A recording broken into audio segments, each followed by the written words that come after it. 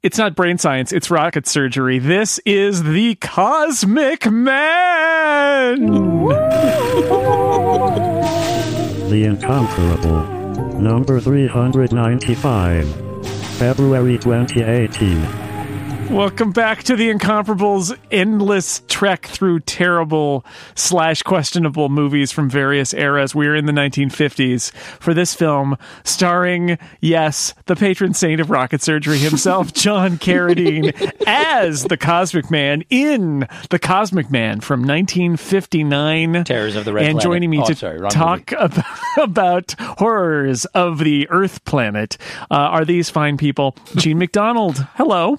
Hi, Jason. Thank you so much for having me on my inaugural voyage of rocket surgery. Don't thank. Well, I mean, you've seen the movie now, so and you're still thanking me, so that's very nice of you to say. It's very kind. What a movie to debut on, huh? Yeah. Mm-hmm. Monty Ashley, hello. Cosmic Man. I was watching Vince McMahon. Oh, what a mix-up. Steve Lutz, hello. Hello. While cruising through the ionosphere, I saw this Cosmic Man. Everywhere I went up there, he was shaking his cosmic can. Yeah, woo! Philip Michaels is also here. Hi. You know, say what you will about Cosmic Man, it is really one of Elton John's best works, and I will brook no horrible talk about it. I knew I recognized those glasses. The scene where John Carradine says that Mars ain't no place to raise your kids, heartbreaking. Horrors of the Red Planet. When I sat down to watch this, I did say to myself, I think it's going to be a long, long time. Yep. So this, for people who are science fiction fans, you may be excited by the fact that the screenplay for this film was written by visionary science fiction writer Arthur C. Pierce? Oh, no. I don't know who he is. He's part of the ABPs of science fiction. Oh, well, that was a nice try. So, Cosmic Man is a film about... I don't even know where I'm going. It's a film about 72 minutes long, Jason. Indeed. This movie is of the genre stiff white guys staring at things. That's right. There is a moment where I note that every character is just a white guy, and then the lady drives up with her kid at that very moment, and I thought, aha, here comes a complication. Diversity. Yeah, that's right. There's a white lady with her kid. Someone to scream. Yeah, and she does. Seriously. And she does. She's good at it. All right, so the Cosmic Man begins with a radar screen on which is a dot. There is a bogey. It has been all around the globe. Now, Jason, that's not how it starts. All right, tell me how it starts, Monty. It starts by seeing planets and then slowly zooming into a number of different still photos over and over again. And rotating as it does so, as though we are tumbling headlong into the pictures. That's the landing of the Cosmic Man or something. I don't think it is, though, because it does not land at the final still photo, which is the military base that we're visiting. So, It's just a very wide establishing shot. Yeah, that's true. The universe. It's the Cosmic Man taking a tour of places, seeing the sights. He's got a few days to kill. They do say the bogey's been all over the globe before it ends up landing in the canyon in Oak Ridge, which is where this film is set. I've seen UFOs before, Colonel, but never one like this, announces the sergeant. No, It's you just a dot. said that very much more excitedly than the sergeant says that in the movie. I believe his reading of that line is, I've seen UFOs before, but never like this one. Yeah. Well, see, I haven't seen UFOs, so I'm more excited about this than that guy who's seen many, many UFOs. So jaded about the UFOs at this point in his career. That was a fast one. Even this one that's moving 180,000 miles per hour, which the colonel or the general admits would cause it to vaporize in the atmosphere, doesn't really thrill him. That's why it must be a trick of the light. There is, in this film throughout, a recurring thing that I noticed, which is the most amazing things in human history happen in front of the people. And it's like they're waiting to cross the street. They're like completely unfazed by the idea that somebody from another planet is among them. And they're like, I'm going to go get a sandwich. I think it's likely that they're all on different sets. This is an early example of the Lucas prequels style of filming. There's an oversized ping pong ball suspended in midair that we can't move. This is going to make a hell of a letter to Reader's Digest. Well, I'll go get a bulldozer. That'll fix everything. Mm-hmm. No, that won't do it either. Now, we don't get to see the ping pong just yet because first what we have to do is call in the experts. And the experts are at fictional University Pacific Tech, which excited me a lot because that's also the fictional university in Real Genius. Yes. The Pacific Institute of Technology, home of the Fighting Saturn rings, I believe. Is That's right. Fight for Pacific Tech. We'll take the ball and we'll give you heck. We'll kick Uranus if you try to paint us. We're Pacific Tech. Go Tech! Is that through a megaphone? Yes. Good. I will say this for the Pacific Institute of Technology. Their Hall of Science is very impressive. It looks an awful lot like Griffith Observatory. Yes. Do you think they had permission to film there, or that they just sort of showed up and quick, do the scene? Well, they were allowed to staple up that cardboard Hall of Science sign onto the front of the building. Maybe they ran quickly after that scene was filmed. Yeah. But I think science has proven that cardboard is the most resilient of all the sign materials. I definitely had this moment of thinking, what was Griffith Park built by the city of Los Angeles as part of their program to encourage movie making in the location? Because there's pretty much no science fiction movie without it. Pacific Tech is consulted with. They find an object. This is a movie that came out a year after Sputnik. So the space race is at its height. oh, it's on. And they're trying to imagine that America is trying to get every foothold in space that it can. It wonders if it might be one of our satellites, which is interesting because there weren't very many, if any, American satellites at this point because the U.S. was a little bit behind the Russians with Sputnik. But they call in Carl Sorensen at Pacific Tech. Carl Sorensen, the famous physicist?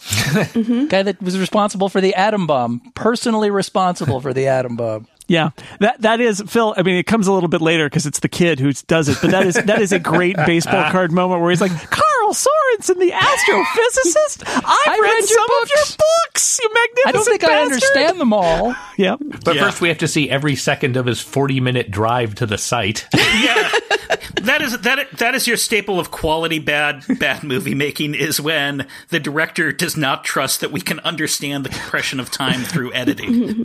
They won't know how people get up the mountain. If you briefly feel like you've slipped into the opening of Manos, The Hands of Fate, then it's probably not going to be a very good movie. But he's got that sweet card that's got a sticker on the door that says Pacific Tech Department of Astrophysics. Because if you're in the astrophysics department, you need the company car to go from astrophysics location to astrophysics location, clearly. Make way, astrophysicist coming through.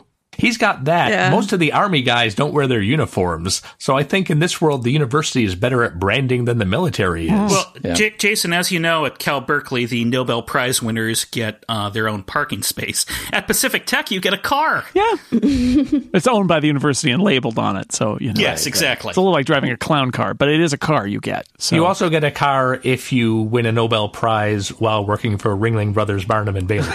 That's good. That's good. So there is a floating ping pong ball in the canyon. Now, am I alone in thinking that the floating ping pong ball actually looks a little bit cool in the establishing shots? Until you figure out how it's done, it's great. And then you have another hour of staring at it. I mean, I was afraid maybe it was just the sweet theremin music that accompanies our introduction to it, but it's I think it's actually kind of nifty looking from a distance. Although in some shots it looks like it's hovering, and those are the shots that we're looking at a model. And in others, it's clearly just sitting in the dirt. Yep. Yeah, well, I actually, in my notes, I wrote floating ping pong ball. Originally, I wrote floating cue ball, and then I was like, more of a ping pong ball. And then I deleted it because in the next shot, it's just laying on the ground. And then in the next shot, it's floating again. And I thought, okay, they mean it to be floating. It just sometimes is clearly not actually floating. Well, there's only one scene where there's actually a close-up on it and it's clearly floating, and that's the one in which the colonel very laboriously runs his hand underneath it in the classic, the woman is floating, I'm going to put the hula hoop over her style. Before he joined the military, he was a magician's assistant in Vegas. I think it's a cool little moment of like, this is so alien that it doesn't look like a ship. It's just this weird thing. There are a few touches in here that I thought, I see what the writer and the director are going for in trying to do something that, that other more capable writers and directors would do in the future. Because it is an unearthly weird thing. Like, it's not a flying saucer. It's a ping pong ball and it's hovering eerily. Like, it's weird. I appreciate that about it. All right. So one of the things that I thought was interesting, because it gave rise to this dialogue of like, well, nobody could have come in that. It doesn't have windows. It doesn't have a door. I was like, wow, just setting up that the military guy, the colonel, has no imagination, right, beyond like whether they would be like us, just from another star. And Dr. Sorensen, of course, says like, well, if they are like us. But even Sorensen is credulous at first. There's way too much credulity at the beginning here, where there's like, well, certainly nobody could be alive in there, and Sorensen's like, no, definitely not. Well, like, Sorensen also does a lot of something like that, which indicates that he knows nothing about what's going on. Like the colonel asks Metal about the composition of the ball, and he says something like that, more like glass. Well, which is it? Metal is nothing like glass. The dialogue is trying to make them be kind of a mismatched pair, have to work together thing, but they're the same guy. Like, exactly. Yep. I do like the instant theorizing that also happens, where he's like, it's something like gravity, but in reverse, a sort of anti-gravity. Did you just invent anti-gravity? You think that you're the first? Never mind, Sorensen. You're a genius. Children know him by name, Jason. I think right. that suggests a level of skill in his profession. This is the story where he invents anti-gravity. I get it. And the colonel's only reaction to that is we have to take it apart so then we can learn anti-gravity, so then we can win the space race. Now, he can use it as a weapon. That's his first thought. That's military guys for you in a 1959 sci-fi movie. Well, but we learn pretty soon Carl Sorensen holds the rank of Major General in the reserves. He does. Yes. Probably could have been told that earlier if it's a military operation. But clearly one of the things that this movie is trying to do and trying to say is about this conflict between the quest for scientific knowledge and scientists working for the military and the atom bomb program, and like it's doing it in a really ham-fisted way, but it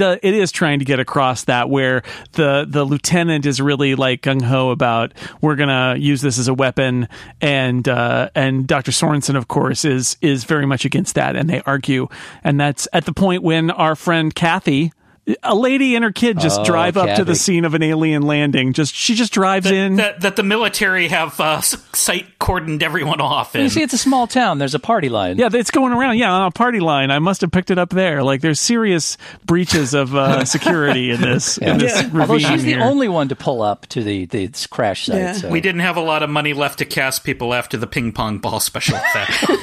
Is the army on a party line? Is it like the general picks up and Mabel is also listening? If you live near the base, you could just pick up and see what everybody is talking about there. But Kathy like owns the impression I get lodge. is that it's like in the winter it's a ski lodge, but it's the summer and nobody's around. But she and her son are there, and that's where the army men are gonna hang out when they're waiting for the ping pong ball to hatch or something. Yes. I don't even know quite what they're waiting for, but waiting for the scientists to come. There's really no way to sugarcoat this. Kathy she's a little on the horny side. She's obviously pretty happy to consider herself in the hands of the military, as the colonel suggests. She offers up her lodge to the colonel, and then Carl Sorensen introduces himself, and she eyes him up and down too. She's, are you going to stay at the lodge too, Carl? I think she just wants tenants. Like, she's willing to let literally any super creepy weirdo off the street into the lodge. True. That's provably I don't think true. she sees it as an imposition, though. I think she sees it as an opportunity. We've skipped over my second favorite character in the movie after bored sergeant, and that would be world's most chill park ranger. Oh, Ranger Bill. Yeah. I guess the folks down in Oak Ridge would get pretty panicky if they knew there was a strange object up here. Not me, though. I'm high on peyote. Not me, so I'll hide this from them. I'll do whatever you say, General. See, I'm a comedy corporal man. Oh, yeah. Comedy corporal is quite good. They are very chill about this whole thing. And as you say, like, they're thinking, yeah, we'll go spend a night at the lodge, hang out, chill out tonight, and then we'll figure things out tomorrow. Yeah. When a alien vessel of some sort ping pong ball is right there in your backyard. Yeah, and they're just looking at this an opportunity for a camping trip. We'll play some board games. We'll drink some cocoa. We'll tell stories around the campfire. There are shots where it's like 4 guys in hats, 2 on each side of the ping pong ball, with like clipboards writing things down. Like, and this is what I was saying earlier, which is it is a floating thing from outer space, and they could not be less excited about it. Like, it is a huge imposition. Jason. The I Cosmic check Man. for radiation. What do you want from me? They've seen a lot of UFOs, just like that guy at the back of the base.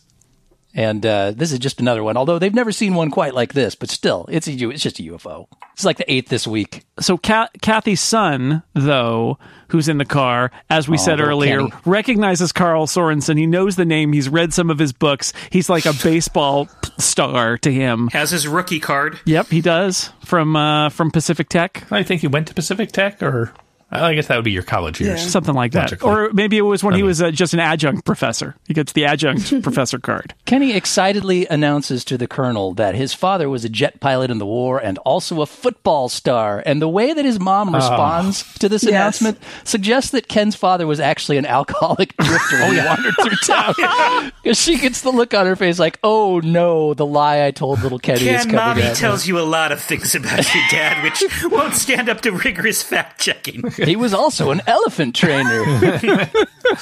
But then he had to go back to his home planet, and that's why I don't have a daddy. There is one important plot point, though. Yes. That we and since there are so few I can't plot believe points I in this skipped the movie, plot point. Yes, This go is ahead. the plot point, I think. the Ken, as the general finds out, or the colonel finds out when he does so do you want to be a football star? And then gets a load of the wheelchair in the back of the awkward car. moment and goes, gets more awkward. ew, I guess you don't. Yeah, because he's sitting in the car, and it turns out that he is the There's kid's a in the wheelchair in wheelchair. the back. Yeah, that's true. This will become incredibly important Yes. at a later time. Yeah. Don't think about it too hard, though. You wouldn't want to spoil the ending for Carl yourself. goes back to his lab at Pacific Tech to consult about what he's seen in the canyon. Again, why would you want to be around the alien spaceship when you can go back to your lab and get a cup of coffee and talk to your buddies? However, one thing very exciting for me in the lab was some Star Trek sound effects. There are some sound effects in the lab that are reused on the bridge of the Enterprise, so that was really exciting to me. I liked seeing a Jacob's Ladder, which looks cool and has no scientific application, but is in every good movie laboratory. Yeah, I was wondering about that. This is probably the same one from all the other movie laboratories. Yep. Yeah, we get to meet Carl's B-Lab-coded assistant, Rich, who knows literally nothing about anything and needs everything explained to him. So one of the things I thought about Carl, and it's not just because of the black and white like period piece that it is, but I thought he really does have a similar delivery to Perry Mason of I'm the guy who will think about things and not get all exercised. And then when Rich showed up, I'm like, oh my God, he's Perry Mason's sidekick. He's Paul, so, the guy who's a little younger, a little cooler, but not as smart. And what 3 or 4 members of this movie's cast appeared at some point in a Perry Mason episode, so it's not that far off. He's Carl is like Perry Mason except with a little bit of Droopy mixed in because he talks kind of like this the whole time. Yeah, I love science. But he does at one point say the line I wrote down that was his political statement was, "Think how much more we could learn without all these international barriers." So his mind's already out there in outer space, quite frankly. That's actually Clueless Rich that says that. Oh, is that Rich? All right. Yeah, but they're 2 peas in a pod. But as far as their this is philosophies. science versus the military. This is our meanwhile, back in the science lab, the science guys just want to learn stuff and they don't want to blow things up because they did that in the war and now they're really, they don't want to do that anymore. That's actually a switch on the usual thing. Normally it's the scientists who don't care what the costs are, and the military. Yeah, I thought this was really like the dark funhouse mirror version of the thing, because in that movie, the scientists are all no, we must be destroyed to study more about this creature. And the military, no, let's actually save ourselves. Whereas in here, the military are all idiots, and the scientists rule the day. And also, the big difference is that the thing is great and Cosmic Man sucks. Yeah, we should have set John Carradine on fire and see what happens. Yeah. So we learn here that Clueless Rich, unsurprisingly, has failed to make the solar motor that he was asked to work on work. Right, he can't get it to work. There's something wrong in the plans. Can't figure it out. That's a But shame. that's now secondary priority to the golf ball. Yeah, secondary priority. But we do learn some interesting things about how the golf ball floats by deflecting the invisible rays that cause gravity. Yeah. Yeah, there's a little like graviton, anti-graviton kind of thing. They're basically inventing anti-gravity just by looking at this thing. They don't explain why anti-gravity only works up to about 4 feet, though. Well, I mean, shouldn't it just fly away if it's anti? Well, they're still working on it. I'm sure they would get there. Yeah, it still needs to be peer-reviewed, my man. Meanwhile, by the way, back at the canyon. Oh, yeah, this is my favorite character we're about to meet. A guard with glasses is sure he saw something. Whom I call Corporal Goofball, who was left in charge of the ping pong ball overnight. They actually tell him, no goofing off. And I don't know what you're expecting from Corporal Goofball, but good luck with that, because this guy... He's the Rick Moranis of 1959. Yeah. Very much so. He's got a helmet. He does. Unlike everybody else who has a hat, he's got a helmet. He's got like a white undershirt. And he like doesn't fit right into his uniform jacket. He's sort of like got the like Gumby shoulders, and he is just a mess. He's a disaster. I thought it was Jerry Lewis's most understated character. Kind of with the alien with the going and the hi. And then immediately upon being told not to goof off and being calmed down and advised to exercise caution, he turns around, walks in the other direction, and completely misses the shining ray beam that comes out of the ping pong ball. That's right. Like within seconds. He's not doing his Corporal job. Goofball, everybody. Yep. Thanks for dropping by this little film. You made my life briefly somewhat less boring. At least he was trying. And so then up at the lodge, we get this kind of like this is a part that's got a little bit of a horror movie, and it's like I thought I heard somebody walking. I thought I heard something, but I don't see anything. And that's left for a little while, but we saw the ray emerge from the ball, so we know something is going on here. Yeah. Meanwhile, yes, the Colonel is talking up Kathy inside the lodge. At the bar in the lodge. He takes his duty seriously, and his duty involves doing shots and putting the moves on little Kenny's mom. He is storming Normandy Beach, if you get what I mean. Right. Meanwhile, the alien spaceship is just sitting there. Well, they're at least somewhere in the vicinity of the alien spaceship. They haven't driven off to Griffith Observatory to hang out. So, and that's where Kathy tells the Colonel that Ken is not only, in a wheelchair, he's actually terminally ill. Yes. Yeah, he gonna die. He's going to die. 6 months to a year. The doctors don't really know, and he doesn't know he's dying of something. It's really unclear about all of this, but... Yeah. There's the world's gentlest diatribe against science right here from Kathy, too. Why can't they figure it out? They should know all these things we know, and we can't even figure out whether my kid's going to die in 6 months or a year. Yep. But let's have another drink and dance for a little bit. Yeah, it'll be fine until... There's noises. There are noises, and... a shadowy figure appears, leading her to scream like she's in a horror movie. But when the men rush into the room to see what's going on, there's nothing there. Oh, my gosh. I've never seen that happen before. It's scary. She shouts out that it's horrible. It didn't seem horrible. Like it was just like a shadow. Right. It's a shadow in a cape. Yeah, and then they take her concerns very seriously and don't dismiss her. There is one moment that's good in that whole sort of semi-horror sequence, and that's that when the Major pulls up in his Jeep and it becomes evident that something has hitched a ride in his Jeep. There's actually a moment where the back corner of his Jeep actually jostles a little bit, like somebody's pushing down on it, but there's nobody there. Obviously, there's somebody in the back pulling on the bumper or something, but it's actually an effective moment, which really sticks out in this movie. Yeah, it does. It does. Yeah. I thought that this whole segment was interesting because it doesn't read like the rest of the movie to me. Like this is like suddenly they're just pulling out all the horror movie things, right? Which the rest of the movie does not have. It is this little block of scenes that are all around here where it happens. Right in the middle of that, there's this weird little comic relief sequence where the senior airman walks out and he's giving his superior a surprising amount of guff about hearing somebody walking around the building. Hey, what's the matter with you? What are you doing out here? It's like, I outrank you, you turd. And then he hears something and apparently doesn't do anything about it. No, he walks back in and says, it was never like this on the islands, whatever that means.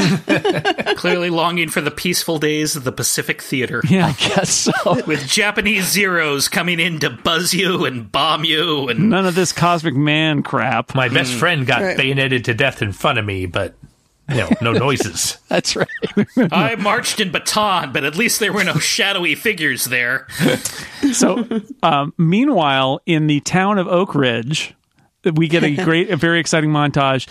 A dog barks.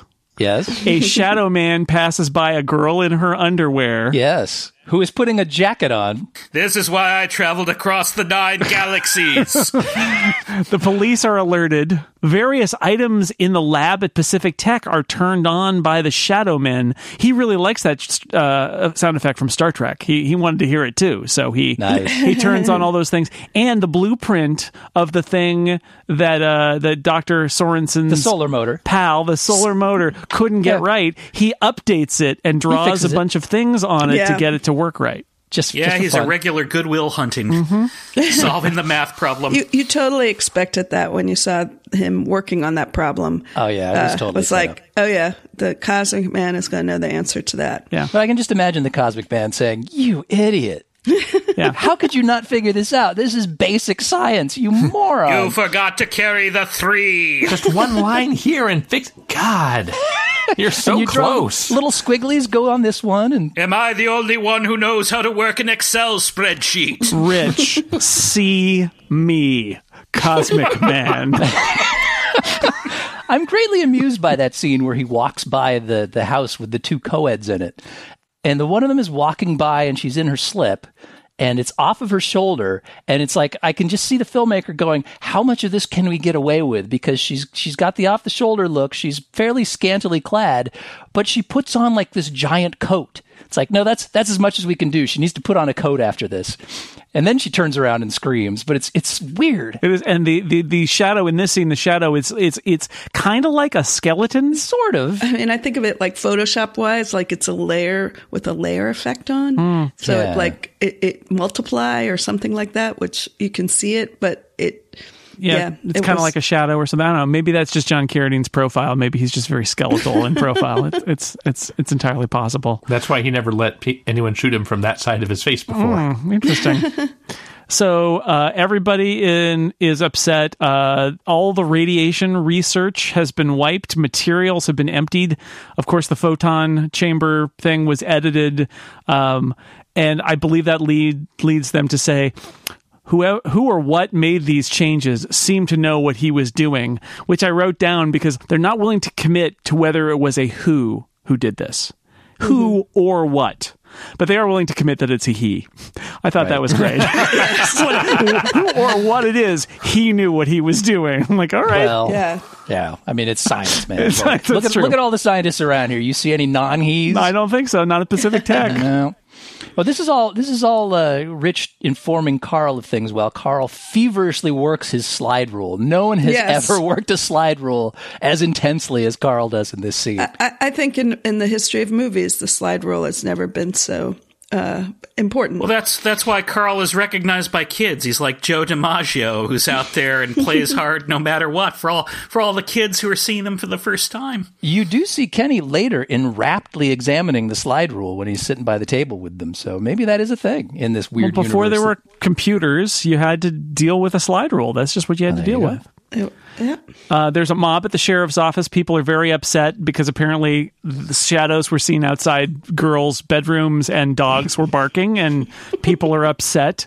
They wonder if there could be truly a visitor from space, which at this point, Carl Sorensen decides he's all in. He's like, yep. Probably. And this is where we dub him the Cosmic Man.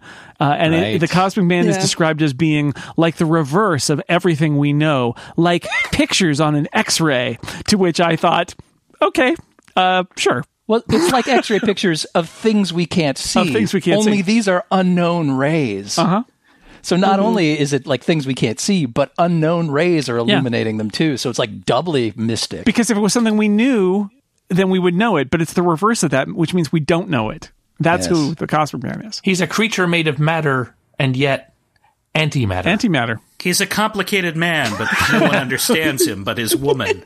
Cosmic Man. They figure all these things out from the indistinct blip that represents the cosmic man on the dot in a circle vision that they're watching him on in their lab. It's like a radar thing in the lab that they've left on to try and see where, and again, they're awfully casual about the fact that an alien has made contact and is walking around their building. And Sorensen's like, yeah, maybe antimatter, whatever. And they chat about it for about 10 minutes, and then they're shocked when he leaves before they have a chance to go and check him out. Well, it's funny that the moment he goes to go see him, he disappears. Like maybe he knows something.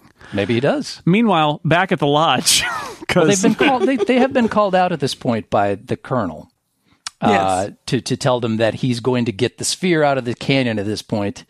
With a bulldozer. And he hangs up on Sorensen in a huff, and Sorensen does that awesome thing where he looks at the phone in disbelief after he's hung up on, like he doesn't really understand how phones work or what's happening with the hang up. Yeah, so they're all going to go down in the canyon. They're going to try to move this. Sorensen even talks to Kathy, and they're like, they're going down there, and he takes off. And then John Carradine appears in a trench coat with his collar up and big glasses and a hat, and he's very obviously the Cosmic Man because everything he says is. And I really loved his dialogue where you ask him a question like he's a normal human, and he answers in a completely ridiculous way because he's not a human. I desire lodging in this place. My vehicle is parked beyond. I'm not convinced that was physically John Carradine because he is dressed like the Invisible Man crossed with the Babadook. Crossed with George Smiley from Tinker Tailor Soldier Spy. He's wearing an enormous coat and a hat, and he's had this really lumbering walk, and the whole thing just suggests to me that he's actually two very short John Carradine stacked on top of each other. It's David Carradine and John Carradine, and they're sitting on each other's shoulders. Oh, you're not allowed to get into Grant's Lodge if you're under 21. Yeah. So I heard that this is the place where the lady gives you shots and looks you up and down. And those clothes are supposed to be Sorensen's, I think. Right, and he's got the bag that's Sorensen. So he obviously, when he was at Sorensen's place, he took a bunch of Sorensen's stuff so that he could. And again, it's unclear why he's doing this, but the Cosmic Man is now appearing as a human because he wants to hang out at the lodge and get some shut-eye in the back. Apparently. Well, Sorensen then apparently has a really bad astigmatism or something because those glasses he's got on are a mess. Yeah, I don't know what the story is. I wondered with about those glasses. They almost looked like they had eyes pasted on the front of them. Yeah, they look like those novelty hologram glasses that you can get. My favorite part of his interaction with Kathy, the Cosmic Man, is when he just says to her, apropos of nothing, "You have a child that does not walk," which seems very forward. Yeah, real tactful. I only stayed at an Airbnb once, but I don't think that's really cool to bring up. It's all part of his disguise as a scientist. He's showing the average tact of your scientific community. And if he's trying to not call attention to himself, and the funny thing is, of course, that Kathy thinks nothing of this. And and until later where she's like, oh, he said that he knew you. Like, the fact that he says, I would like complete privacy. And she says, well, I've got this key to the room in the back. I'll show you where it is. I can find it. Okay. There's no need. Don't bother. The next time you see him, he's in your little boy's room playing chess with him. Yeah, right. We'll get there. It is notable. It is notable that he's strange looking enough that Kathy doesn't even try to hit on him.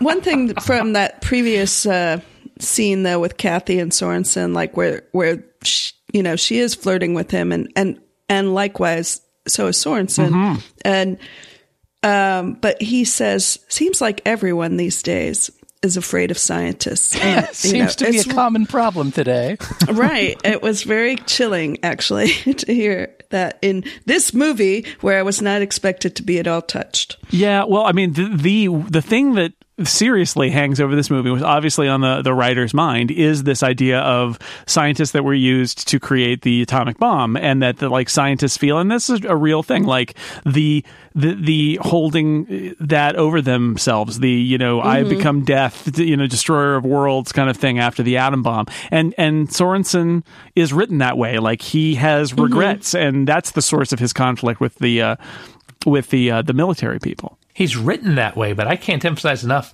how little he's played that way. Fair. Yeah, he doesn't seem very dark. No, he's like, well, no, that's the astrophysicist. He's played like that. Like he's a famous scientist, rock star guy. Yeah. Kenny's not afraid of scientists. No. Okay, so John Carradine is now napping in the back room as the Cosmic Man. Meanwhile, down in the canyon, we get a lot. They rented this heavy these trucks and bulldozers, and they are going to put them on screen. Damn it! They got them for the whole day. They're going to use it. It is actually, I think, a really funny scene and kind of effective, where they've got like a harness on the ping pong ball. The wheels on this huge tractor are spinning, and it's not going anywhere. Like it is, and there's a really good immovable effect here too. The little net that they've got wrapped around the thing is actually clearly being pulled to the side fairly substantially by this truck that they've got, and the golf ball's not moving. Yeah. They do a great job of establishing that this is a floating immobile ping pong ball. My only problem is that I don't know that a floating immobile ping pong ball is in itself enough for a movie. Well, that's all you're getting, so you better learn to love it. Also a floating immobile John Carradine. The director of the movie, it will shock you to learn he has 2 directing credits to his name, and this is one of them. It does shock me that there was a second one. But he has a rather extensive CV as a second unit director.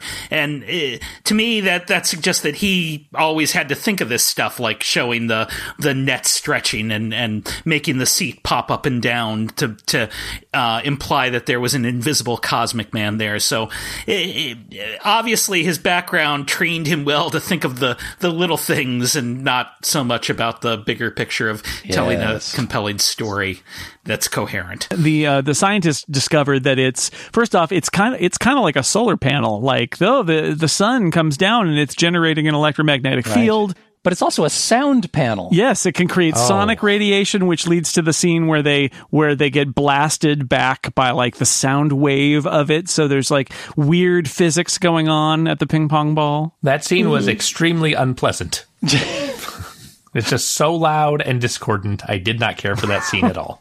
But I do like the whole crew ducking behind the big rock before Carl turns on the power. That's pretty funny. Like that would take care of it. Yeah. And then he goes, "Oops, it wasn't grounded." Great job, famous astrophysicist. That was pretty fun. You spent 45 minutes setting up this experiment, and then you didn't make sure all of your wires were plugged into the 3 holes in the front of your thing. Well, demolitions is not normally an astrophysics field, is it? It's true. So explain to me how this works. The ping pong ball is a big round solar panel. So it takes in light, and it produces electricity. Enough electricity to power the city. We also learned that when it takes in electricity, it converts them into sound waves. Yep. Yes. Which doesn't seem like a very useful feature, but let's set that aside for a moment. Why does the sun causing the electricity to be created also not immediately create sound waves, because it's sending all this electricity out? Shouldn't it just be making noise the entire time? It's simple plumbing. The noise is like an overflow for when there's too much. It's only if electricity is applied from the outside. So too much would be the amount produced by a 12-volt battery and not the amount required to power a small city. The ball is essentially a power converter. It converts light to sound. No, it converts light to electricity or electricity to sound, not both. It can't do both at the same time? No. Not unless you give some feedback. Yeah. No. Interesting. That's right. Good job, Monty. You get a no prize. When he's getting ready to do that thing with the electricity, when Sorensen is having to plug in the grounding once he got that sorted out, but the colonel said to him, "You look like a man who's about to set off a bomb." Oh, sorry. Carl does not enjoy that comment very much. But I mean, I didn't keep track of A-bomb references in this movie, but it's probably, pretty high. I've worked with you for 14 years, Rich. You still haven't learned not to mention bombs around me?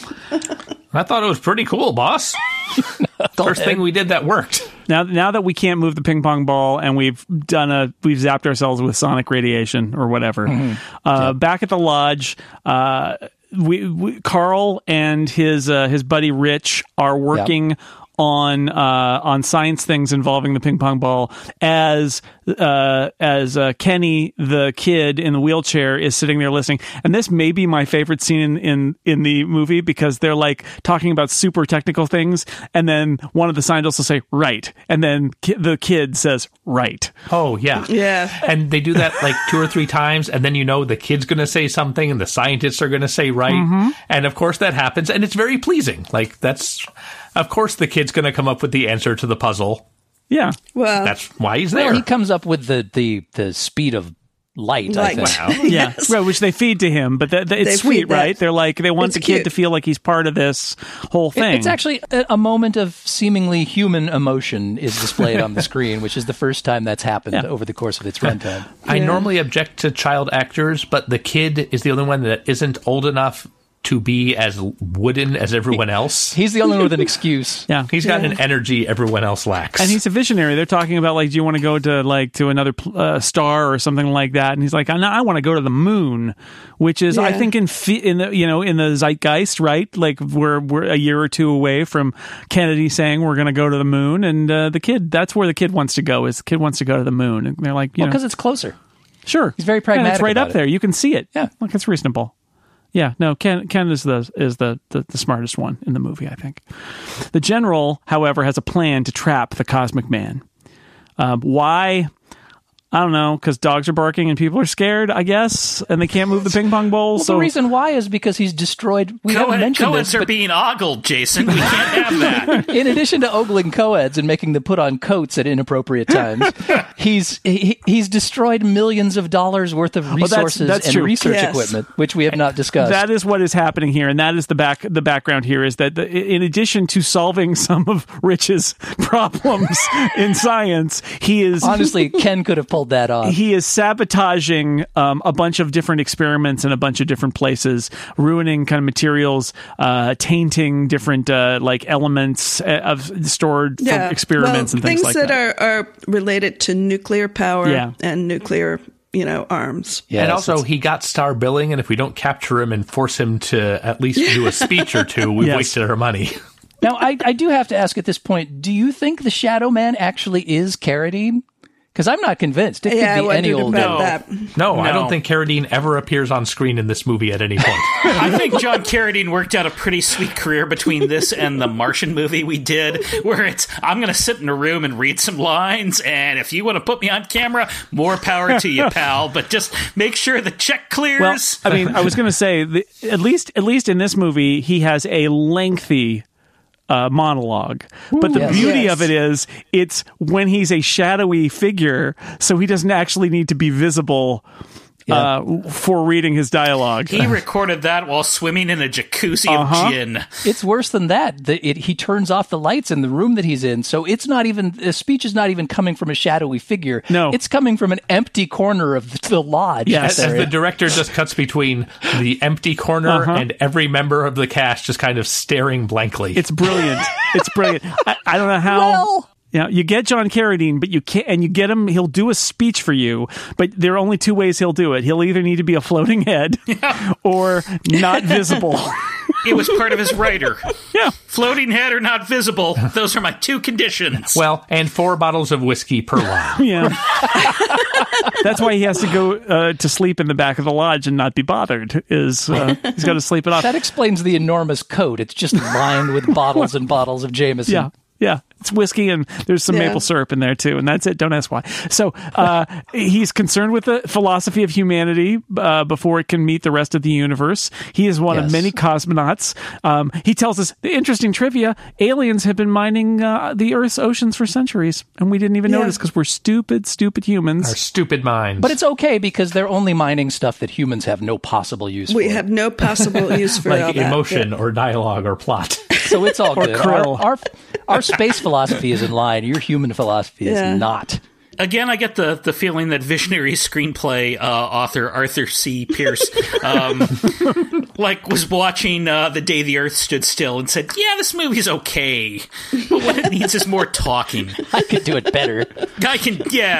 First, scrap the giant robot. No, That's Gort. the only thing Gort anybody ruins remembers the movie. about the day the Earth stood still. And the cool flying saucer. Let's get rid of that. Gort spelled backwards is Trog, by the way. Instead, what if Gort were a shadow man who just gave speeches? Yeah, so what if instead of the robot, there was John Carradine in a trench coat, and instead of the cool flying saucer, a ping pong ball that floats?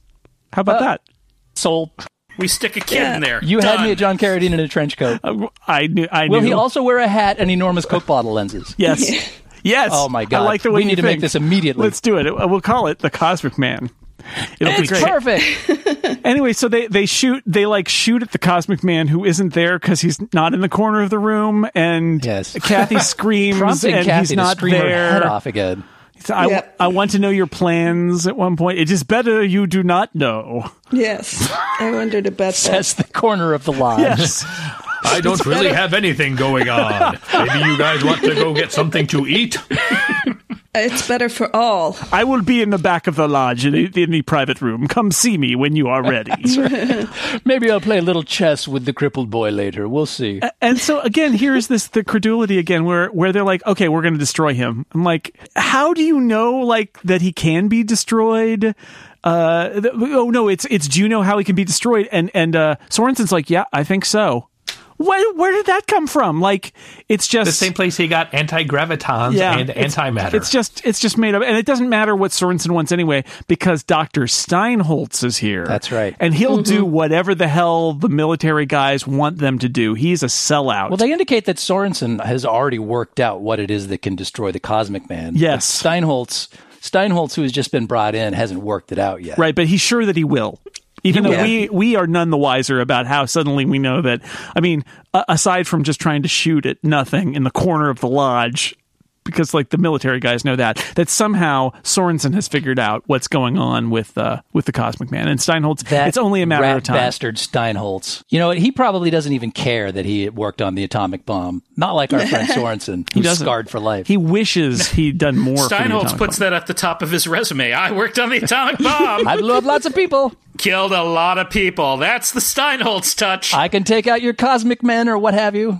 When they bombed Hiroshima, I said, "You've been Steinholtz." Cosmic Men exterminated. He drives up in a van with a plastic Cosmic Man on top. My question is, what about the MX-1? So the thing that Dr. Sorensen takes from his lab and says, oh yeah, let's bring the MX-1. We could use that. And I didn't know, what that was going to be, but it was in some kind of tube carrier. Then it looks like a bazooka of some kind. Right. Was my assumption. And right at this scene, right before the Cosmic Man, makes his soliloquy, he says, set up the MX-1 in the living room. We're going to have a surprise party. Yeah, boy, that's good. There's going to be some payoff, isn't there? There's none. No. Right? Am I right? There's a payoff later of sorts, but it's meaningless and not particularly interesting. Okay. In keeping with much of the movie. Meaningless and not particularly interesting, raves Steve Lutz. Yeah, put it on the poster. What is the payoff, Steve? Spoiler alert, the MX-1 is a telescope, which Carl gives to Ken. And that's it. Why they felt they had to set that up well in advance, I have no idea. But the mystery of the MX-1 has been solved. All right, thank you. I think they were just so excited to know a couple scenes in advance what they were going to need. Okay. When they announced that Carl is a major general in the reserves, that felt to me like somebody's just suddenly realized we need a region for the doctor to be in charge over the colonel's objections. Yeah. It is really weird, though, because what prompts him to bring out the MX-1 is the knowledge that the colonel and the general are turning up, presumably to discuss how they need to destroy the Cosmic Man. And his reaction to that is, get the MX-1. We're going to have a surprise party. And you're thinking there's some diehard level stuff that's going to go down here shortly. And in the end, what it is he's going to give a telescope to the kid in the wheelchair. Okay. How that relates to the two dudes turning up to discuss the destruction of the Cosmic Man, I have no idea. Or anything else. It's really weird. Like Die Hard in a canyon? Okay, so yes, we get another nice scene with Ken the kid. This time, Kathy hears him talking. Their voices coming from his room, and the Cosmic Man is there in his coat, and she's like, "Oh!" And again, John Carradine gets to give the lines of like, "Yes, I guess you could say I spoke to him earlier. Stuff like that. We communicated, he said. We communicated. Not the creepiest line in that scene, my friend. The boy has given me much pleasure. The mom coming in to see a lodger who's mysterious and everybody's wondering about in her son's bedroom. She is far less upset than she probably should be by this entire thing. She's upset with Ken. But well, he says, like, I asked him, I asked him to stay, I think Ken says, and that's right. It's not the Cosmic Man's fault. I've only stayed at an Airbnb once, but this really seems like you're Pushing going boundaries, above and beyond what you're allowed to do.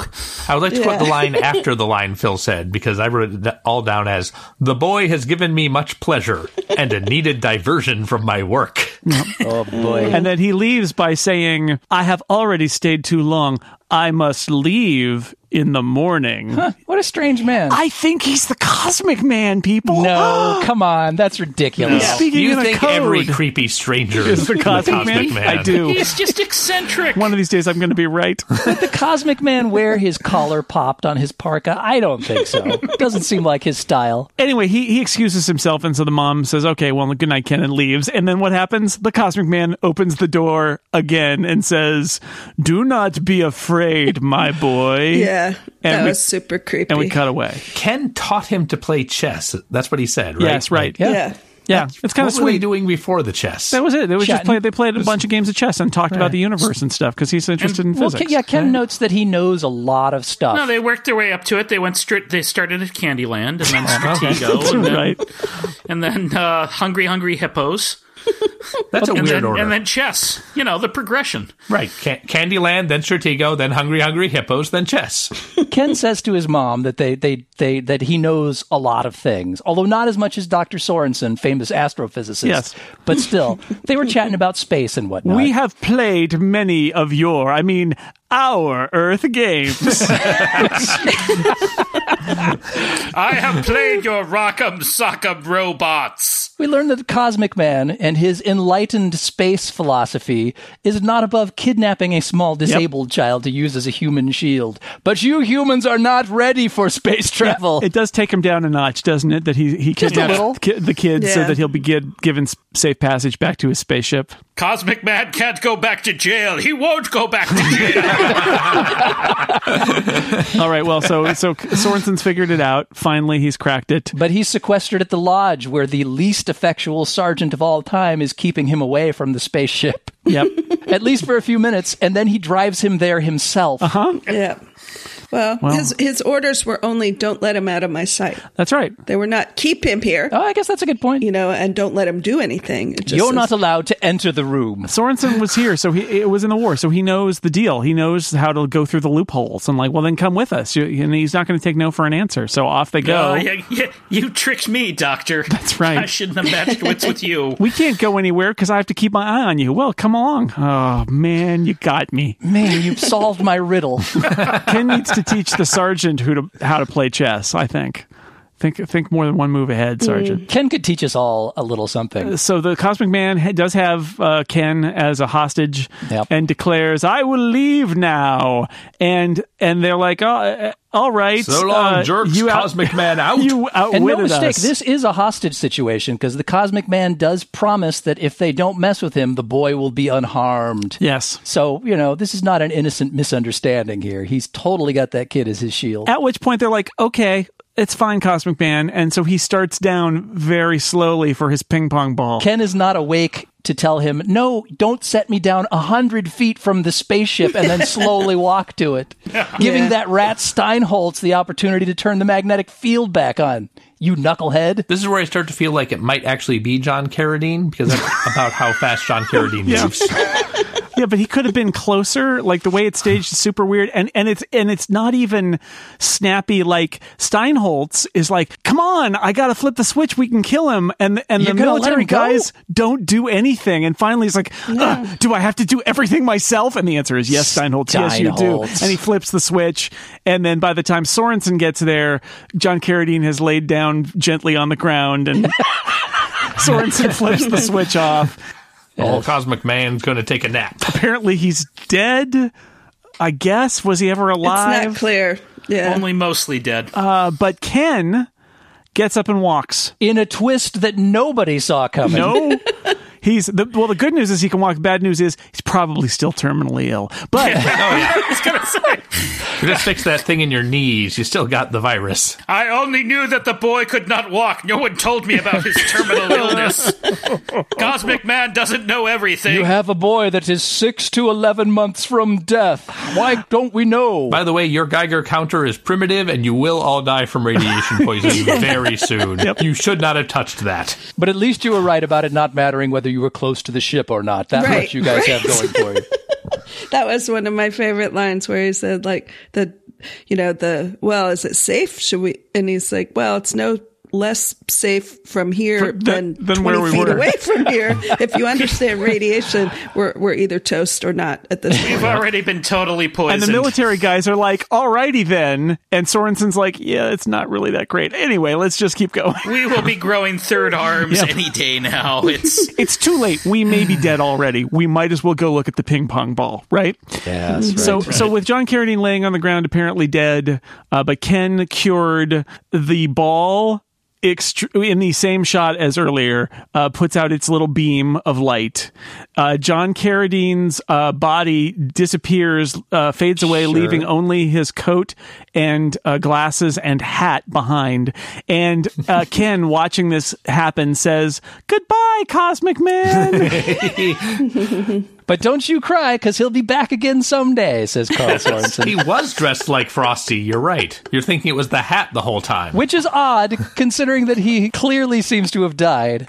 Yes, that's right. Or did he? So, and again, now, if you remember, think back to the beginning of the movie. We had all of those exciting shots of still pictures turning around. We had the radar about how it was going at fast speeds and was all over the planet. So get ready, folks, because now the ping pong ball is going to launch into space at a high rate of speed. It's going to be a spectacular finale. And nope, it just fades away and is gone. Fade out. Because we ran out of money, apparently. Oh, well. The ball fades away, and you're left thinking, well, surely this can't be. And as you're thinking that thought, the title card comes up, The End. We pan up a mountain. We don't even get to the point of looking into space. We stop at the tip of the mountain. Where man's imagination stops. Mount San Jacinto. The heights of all that man can imagine.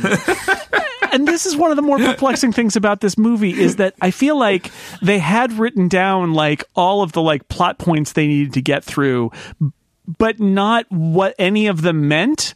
And so when you get to the end, it's like, well, we're going to have him die, and are we going to learn a lesson from that? No. Yeah.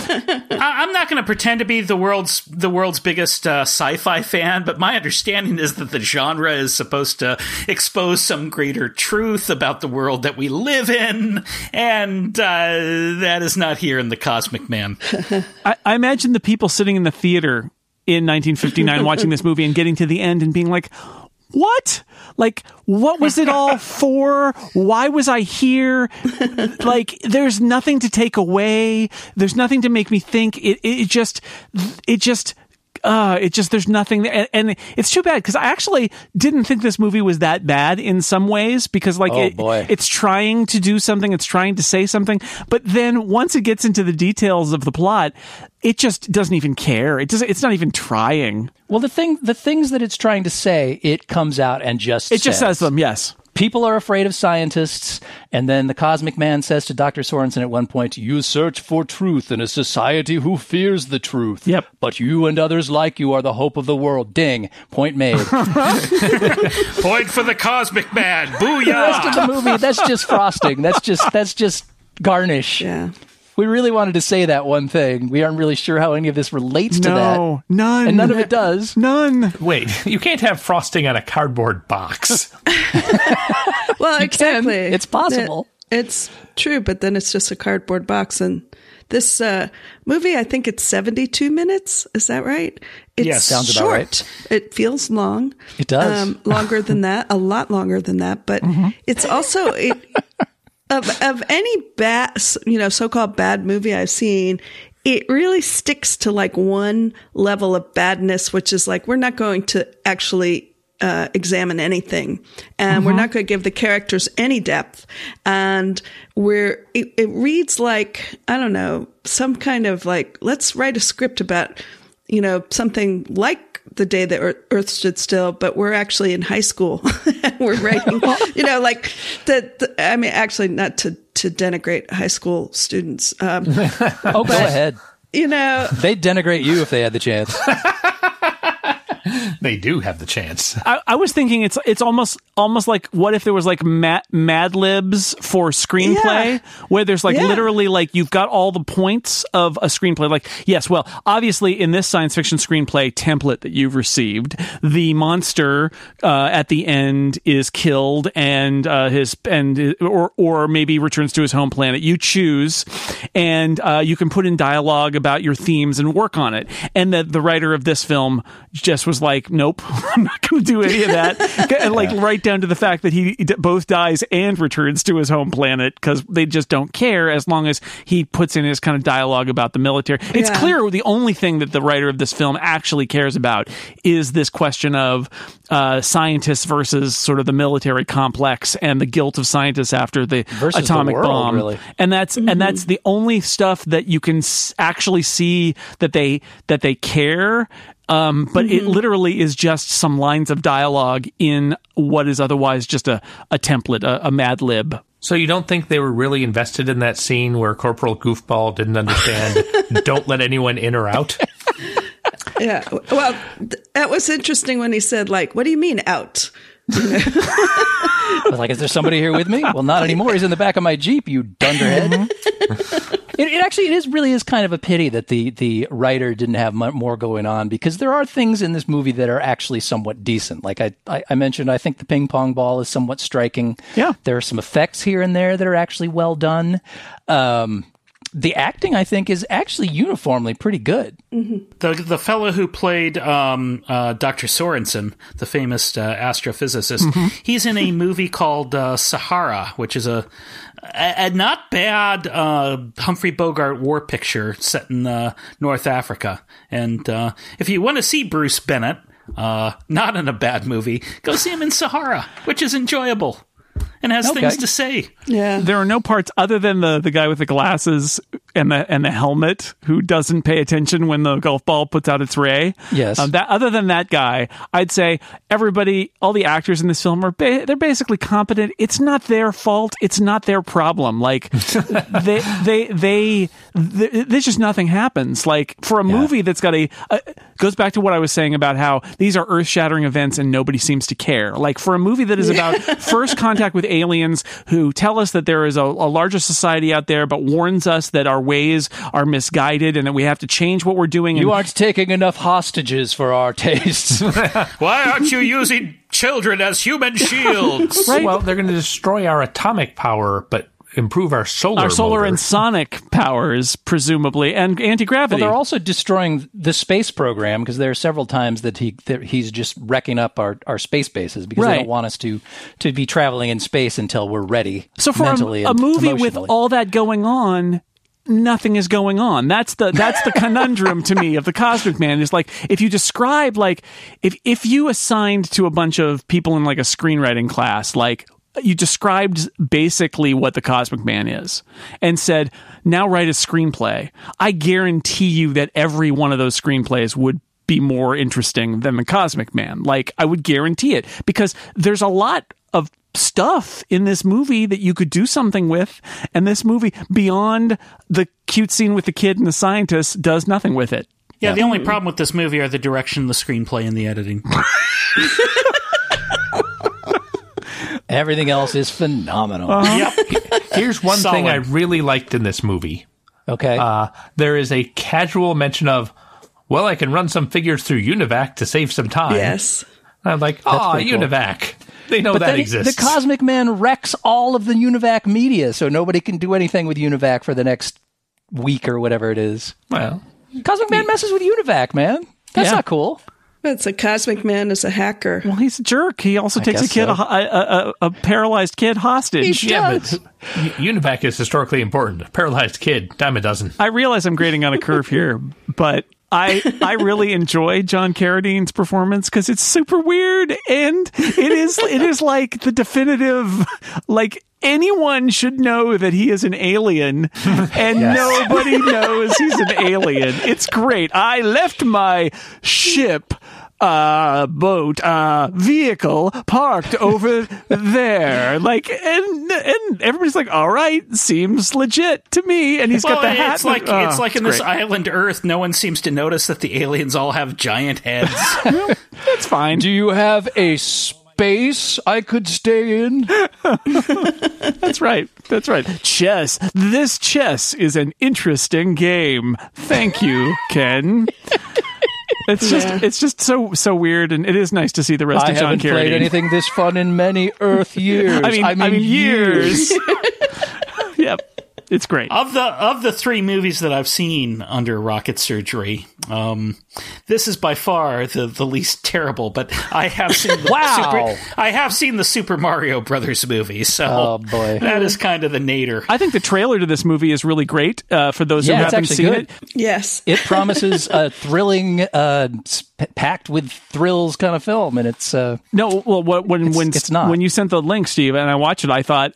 What I said was, if I was told to cut an exciting trailer from this movie, I would literally have used the exact same moments that the trailer does, because the trailer uses the only interesting things in the movie. Like it's all the horror movie stuff is in there: the screaming, the shadows, the gunfire, the beam from the little spaceship ball. Like it cannot deliver. This film cannot deliver on that trailer, but it's a good trailer. Deliver those scenes. Also, it mentions that Carradine is from the fourth galaxy or something, which is just the fourth galaxy. It's totally made up. Has nothing to do with anything. Oh, denizens of the fourth galaxy, ye shall have the power. I think that's what I don't like about the movie is that while it's being made, I picture a guy with a stopwatch saying, we need 2 more seconds of this shot and cut. All right, we have all of the trailer. Now 20 minutes of driving. Go. Do what you gotta do.